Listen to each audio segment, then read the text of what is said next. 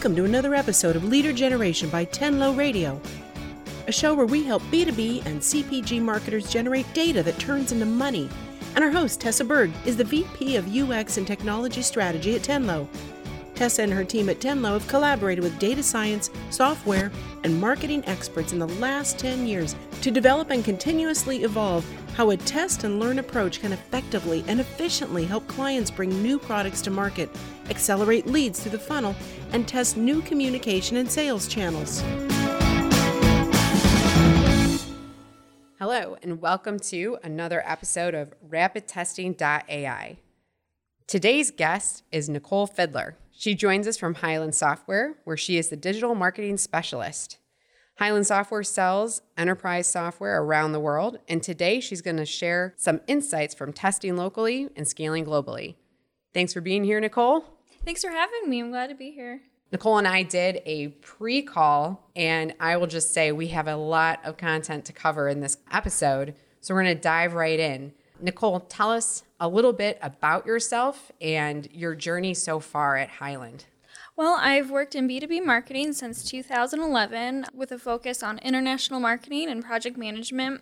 I've been involved with a number of major platform migrations, rebranding projects, translation projects, and overall website optimization projects. I think that digital marketing's really evolved just as a function over the past few years.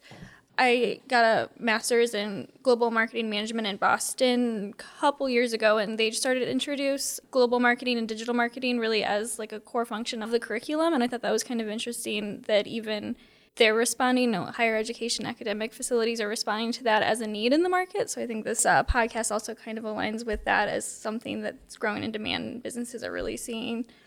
As my role in digital marketing at Hyland, our team overall, we work with a lot of analytics tools to identify trends and areas of opportunity for website optimization and campaign optimization.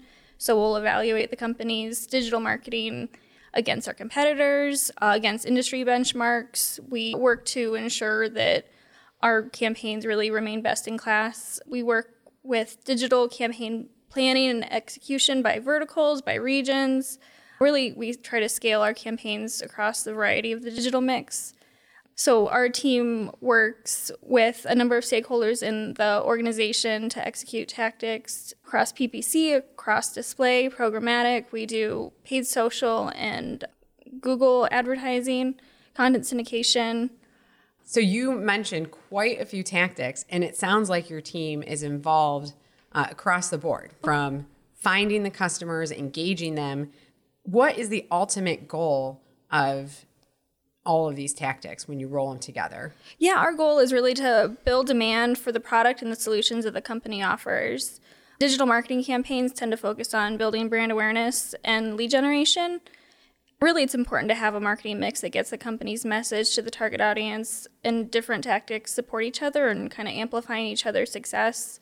So we found that it's really important to evaluate a campaign success overall, rather than looking at the results from just an individual tactic. Like, take, for example, display. That's primarily a brand awareness tactic. So if we're measuring the result or the success of that tactic purely on lead generation, then it's going to look pretty expensive. But if the organization were to just cut display overall, they'll find that conversions are going to go down. PPC is going to be more expensive because they really support each other. We do evaluate success in a few different ways. Like for paid media, we'll look at the B2B industry benchmarks to kind of evaluate performance for the individual channels, whether that's, engagement rate, click-through rate, cost per lead. But then we'll also look in Google Analytics to see the trends or the outliers of particular campaigns or landing pages or sections of the site. When it comes to lead gen campaigns, we evaluate the titles and the organizations that are reacting to the ads. LinkedIn, not just for lead generation, LinkedIn provides really good data on the paid campaigns, even if the prospect doesn't fill in the lead generation form. And so you can adapt the targeting to try to improve performance that way by looking at the demographic data that's being provided. For lead generation campaigns specifically, though, we do get feedback from our pre-sales teams who are talking directly with those prospects, and we'll always try to alter the audience targeting if we find something seems to be a little bit off. The goal with ABM campaigns usually focused on increased engagement among the target accounts, and also the success of an ABM campaign would be measured in the shorter sales cycle. So ABM campaigns is another example where you wouldn't really look at traditional website conversions to measure results, really trying to look at something that's more holistic. The website, I suppose, something that has multiple goals. In addition to creating demand and supporting the business in that way, we really want the website to be best in class. We want fast page load times. We want a responsive design, intuitive website navigation, and also to provide, relevant content and useful search results. That's great. So how many markets does Hyland Software have around the world? We're a global company. We have partners and direct sales also in LATAM, EMEA, and APAC. Our website is in 11 different localized versions, maybe a little bit more, because we really want to deliver that tailored message. And the way that you would probably see that is with the different case studies. You want to get that local feel and local message to people, to that audience. Okay. So you have this very deep toolkit that includes display, paid search, programmatic, ABM, and then at least 11 different websites. Tell us, how do you even begin to start to test a new tactic? How do you know what to scale and when you have this many moving pieces and parts? Well, I think that when you're talking about scaling a tactic, you really want to do a lot of research. A lot of times a new tactic anymore is a new tool in the MarTech stack. So we'll have a cross-departmental team, I should say, that evaluates the different offerings in that group. We'll get customer testimonials and actually often have calls without the vendor on the call and get calls from their end users and see how they're doing, especially if they're in the B2B space also, or the technology space. I think the chatbot with Drift project is a really good example. Hyland's offered chat on their website for more than 5 years, like the traditional chat. And the goal with that was really to have live operators available to answer questions from prospects and, get the right answers and those people. And really, I think chat just as an offering has really evolved over the past few years with automation, or they're probably calling it AI in chat. Mm-hmm. But, you go on any leading website, especially when it comes to any leading technology website, and you see a little chat in the corner offering to help, a little chat bot. And so we were seeing that our competitors were doing that, and not just competitors, but, anyone who's a thought leader in the space. So we did go down the path of transitioning off of our current chat solution and using Drift instead, and we've been really happy with the results. It's been just about 6 months since we've been live with Drift, and we've been really happy with it. So Tell me, when you say you're really happy with Drift and you've seen success, what kinds of things are you looking for to define that success? Yeah, so our goal with that project specifically was continue to offer that best-in-class website experience. Personalization is crucial for that anymore. It's become kind of expected and makes you feel more authentic for the end user to have that kind of offering. This tool really offers more opportunities to customize the message and the offer by having the customized playbooks. The other goal we had with deploying the chatbot solution was reducing the noise for the chat operators. We really wanted them to be able to spend more time on active prospects rather than spending a lot of time answering common questions. One example would be people going on our website to check the status of their application with HR. And that's not even something that our callers can do, on behalf of HR. So having these little playbooks built out to answer those common questions was really helpful for the business overall. And, certainly the goal is to convert more leads. The Drift solution was a product that offered integration with Salesforce, so that really helped prove the ROI of the product. But yeah, so this has been live for about 6 months at this point. We launched in the US and expanded the playbook and the support to Spanish and Portuguese. We really focused on what we identified as the highest value offering for the tool, which was personalization. So tell me a little bit about the playbook. When you said you expanded it into the market, is that something you're creating internal at Hyland to kind of help stand up new markets? We are. So the tool had some examples of how to get started, but that's something that we really customize for our business and our needs. We have insights into what we're commonly being asked of chat operators to begin with, from speaking with them because they are our team, and also looking at the results in search, to see what the most common questions were in our search bar. The playbook has kind of a couple different options. Like I said, personalization was key to that. And so it's kind of fun to do kind of A/B tests or targeting different audiences with customized like openers. Like you've probably seen some websites say, what brings you to the website today? And that kind of is a nice way to get ideas for additional playbooks, but also additional content for the website if there is a gap. So that's really interesting. So by testing those different openers and personalizing it by market, does that also help you generate content that's really market specific? It does. You'd be surprised how many similarities there are, though, rather than differences. We even see that with SEO projects. Take, for example, Japan. We can, see using tools like BrightEdge what searches are, happening in the different search engines to bring our website. And we often see that people are searching for whatever the English term is globally. An example would be case management or something that's more branded. I think that stands out for technology. One actually nuance that we see a lot, though, is people will search for whatever that common term is, that industry-specific term, and then pair it with their city or their country, because I think people really like to have that local feel. They want to work with a local vendor or a local rep, someone who really understands their pain point and knows where they're coming from. Other variations, I suppose, would be for specific verticals. Certainly, healthcare is very different in Europe than it is here. The way that it's talked about and the way that people are searching is going to have to be different just as a result of that. That is really interesting. So what do you think are the top 3 things marketers have to do before they look at scaling a marketing tactic that has worked here really well for them domestically? I wouldn't recommend initially launching a new technology or a new tactic in a really small region that maybe has a relatively limited budget. I think what I would recommend is scaling something that's been really successful for the broader organization, scaling that in more ways. The other thing I would maybe recommend as a best practice or rule of thumb is consider the importance of multi-tactic campaigning. So inbound and outbound marketing tactics are really going to need to work together to make a strong campaign. Social media is one example of that, where it's a top of the funnel campaign. So those conversions are going to need a lot of nurturing before that prospect is ready to be contacted by sales. It's probably not going to be a tactic where someone's ready for a phone call right away. They'll need to do some follow-up, and often email nurture streams are a good way to do that, also retargeting campaigns. I think vertical-specific messaging often varies globally, like we talked about a minute ago. So that'd be something that you'd want to have those nuances defined by speaking to partners or salespeople in market to understand what nuances need to be addressed or tailored so that you come off as authentic. It's extremely important. Going back to the first point, I often find success with planning for any horizontal campaign into the core markets and then localizing with the audience list or the local case studies or the local variations. That's awesome. So you mentioned a couple of tactics that we use with our clients as well.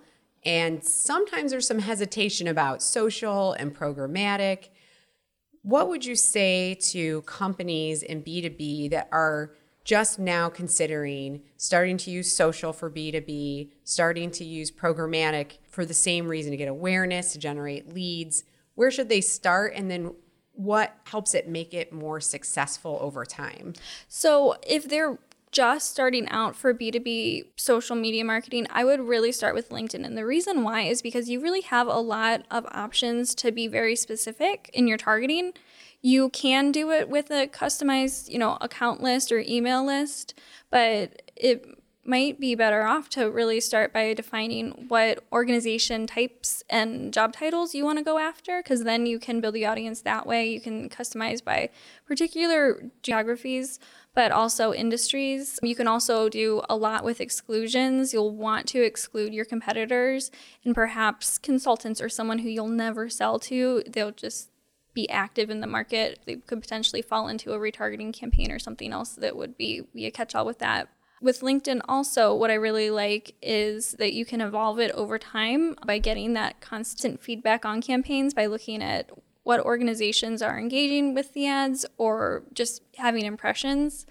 They also have, this is something we've been doing lately, is lead gen forms within the platform, which I think kind of reduces the friction for clicking on an ad to a landing page and hopefully reading the landing page and then filling in the form to get the asset. You just take a few steps away. So that's something that makes conversions will likely increase because of the reduction in form friction. That's not to say that one shouldn't use Facebook, but I think that the targeting options for B2B on LinkedIn justify any initial concerns with trying something new. That's great. And then what about programmatic display? I know one of the challenges in some B2B companies is, and especially I think in software, sometimes the words are the same for consumers as B2B customers. So how do you make sure you're getting really relevant awareness through that channel? I think that's fair. And I think that you kind of need to build the audience in a variety of ways. And one of the ways that programmatic can be successful is retargeting campaigns by looking at the URLs, not just for competitors. I don't think that's strategic on its own. I would combine it with keywords, possibly competitor URLs, but then also industry, whether industry publications or industry sites that would likely lend themselves to someone who fits that persona. The good thing about programmatic is that you really are reaching a very, very large audience without spending a considerable amount of money per person, but it can't be measured in lead generation, on its own. It's probably not going to get a whole lot of people filling in the form for a white paper. It's going to influence the brand awareness, and the goal would be positioning you as a thought leader in whatever that subject is. So tell me, what KPIs do you look for in programmatic? Are you able to do any type of attribution analysis where you can see when it's on, it does play a role, and then does anything change if it's off? Or what kinds of testing have you done there? So UTM tagging is extremely important to see if those visitors come to your site and what they do on the site once they click through to the ad. There are tools that I've actually never used where you have a tracking pixel, and I think that they can get more information on what that person does just by seeing the ad. That probably fits more into like traditional media buying rather than any kind of programmatic, that pixel. But I think that the UTM is a good way to do it, just because in Google Analytics, that code is in there. It's in Google Analytics, so you can see the kind of behavior that user takes. And if they're just going to click through to your page and then bounce immediately, I wouldn't consider that successful. But it also can tell you a little more like, well, why was that? What can I do on this page to make it more engaging for that user? Did the ad align with that landing page? Was it what they were expecting? Was it what they wanted? You shouldn't have an ad just go to your homepage. That's going to offer like too much information. You should probably be a little more specific and tailor the message for the goals of that campaign or that messaging. That is really interesting. So we've been talking about some specific tactics, programmatic and social, which could be new to a lot of B2B marketers. And you also mentioned having a pretty deep tech stack, with the chat and email and marketing automation. Are there any considerations that you have to take from a tech stack perspective before extending any of these tactics or campaigns globally? I think so. I mean, the one thing is you wouldn't want to have so many tools that they just overlap. It just wouldn't be good for the organization in general. We do have a really technical team, fortunately, but I'm sure that there are organizations that have to realize that there's a lot of training that goes into learning these tools and staying on top of these tools. There's so many changes that happen. Think of Google AdWords. It changes every year. There's new enhancements or new features that you really do need to take advantage of, or else the campaigns aren't going to be as successful as they would have, otherwise. You can't just launch any tactic and leave it. You need to continually optimize. And that's a good place for a break. We'll be back in a minute. In the past year, marketing and sales have changed drastically. So where does your business go from here? Sign up for a 1-hour digital readiness session with Tenlo. We'll talk about how you can meet your business goals using digital marketing. Plus, you'll receive a digital readiness playbook. It's a step-by-step guide to execute digital marketing tactics that drive growth. For more info and to sign up, go to tenlo.com. That's TENLO.com.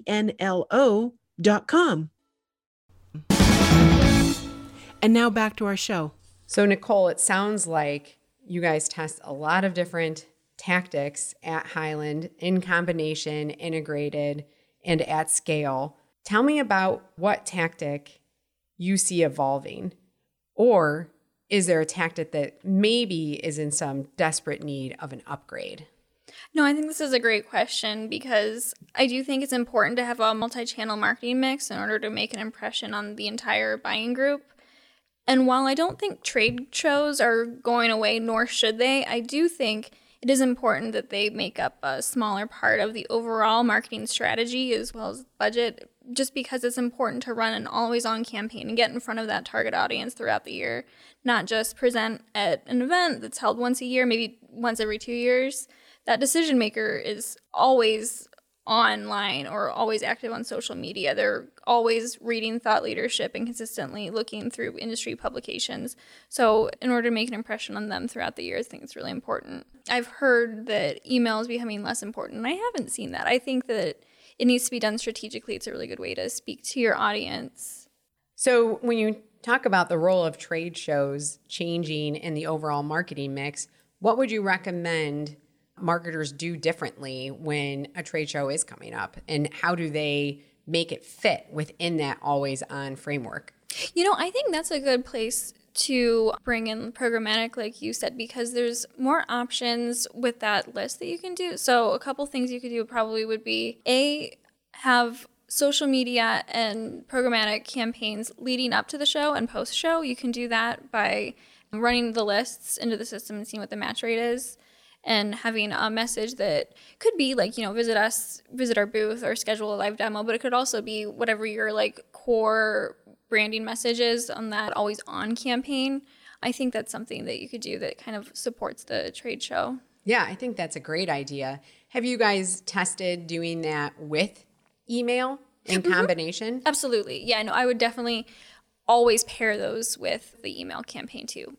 Yeah. Well, the good thing about the programmatic or the social media offering is that you are likely reaching a larger audience rather than just who's in your email database. But no, I would certainly recommend including email as part of the campaign pretty much always. That's fantastic. Well, thank you so much for being a guest on the show today. We definitely covered a lot in regards to how companies can test local and scale global. I think some of the most important points that I'm walking away with is it really comes down to paying attention to the content by industry and making sure that when you test initially, it's in a large enough market, and then change that content as you go out to the global scale to smaller markets. Do you have any last bits to add or last pieces of advice? I think that it's really important to continually test and look at analytics. What worked at one point in time or for one particular campaign might not always work, just because there's going to be changes in the industry, changes in search behaviors, changes in what the consumer is doing. Think of voice search, ask Alexa. So I think my recommendation would just to be always try to test new ideas to validate and have that data. That's awesome. Well, thank you again, Nicole, for being our guest, and we look forward to talking with you again soon. Yeah, thank you. You've been listening to another episode of Leader Generation by Tenlo Radio. Be sure to subscribe on tenlowradio.com.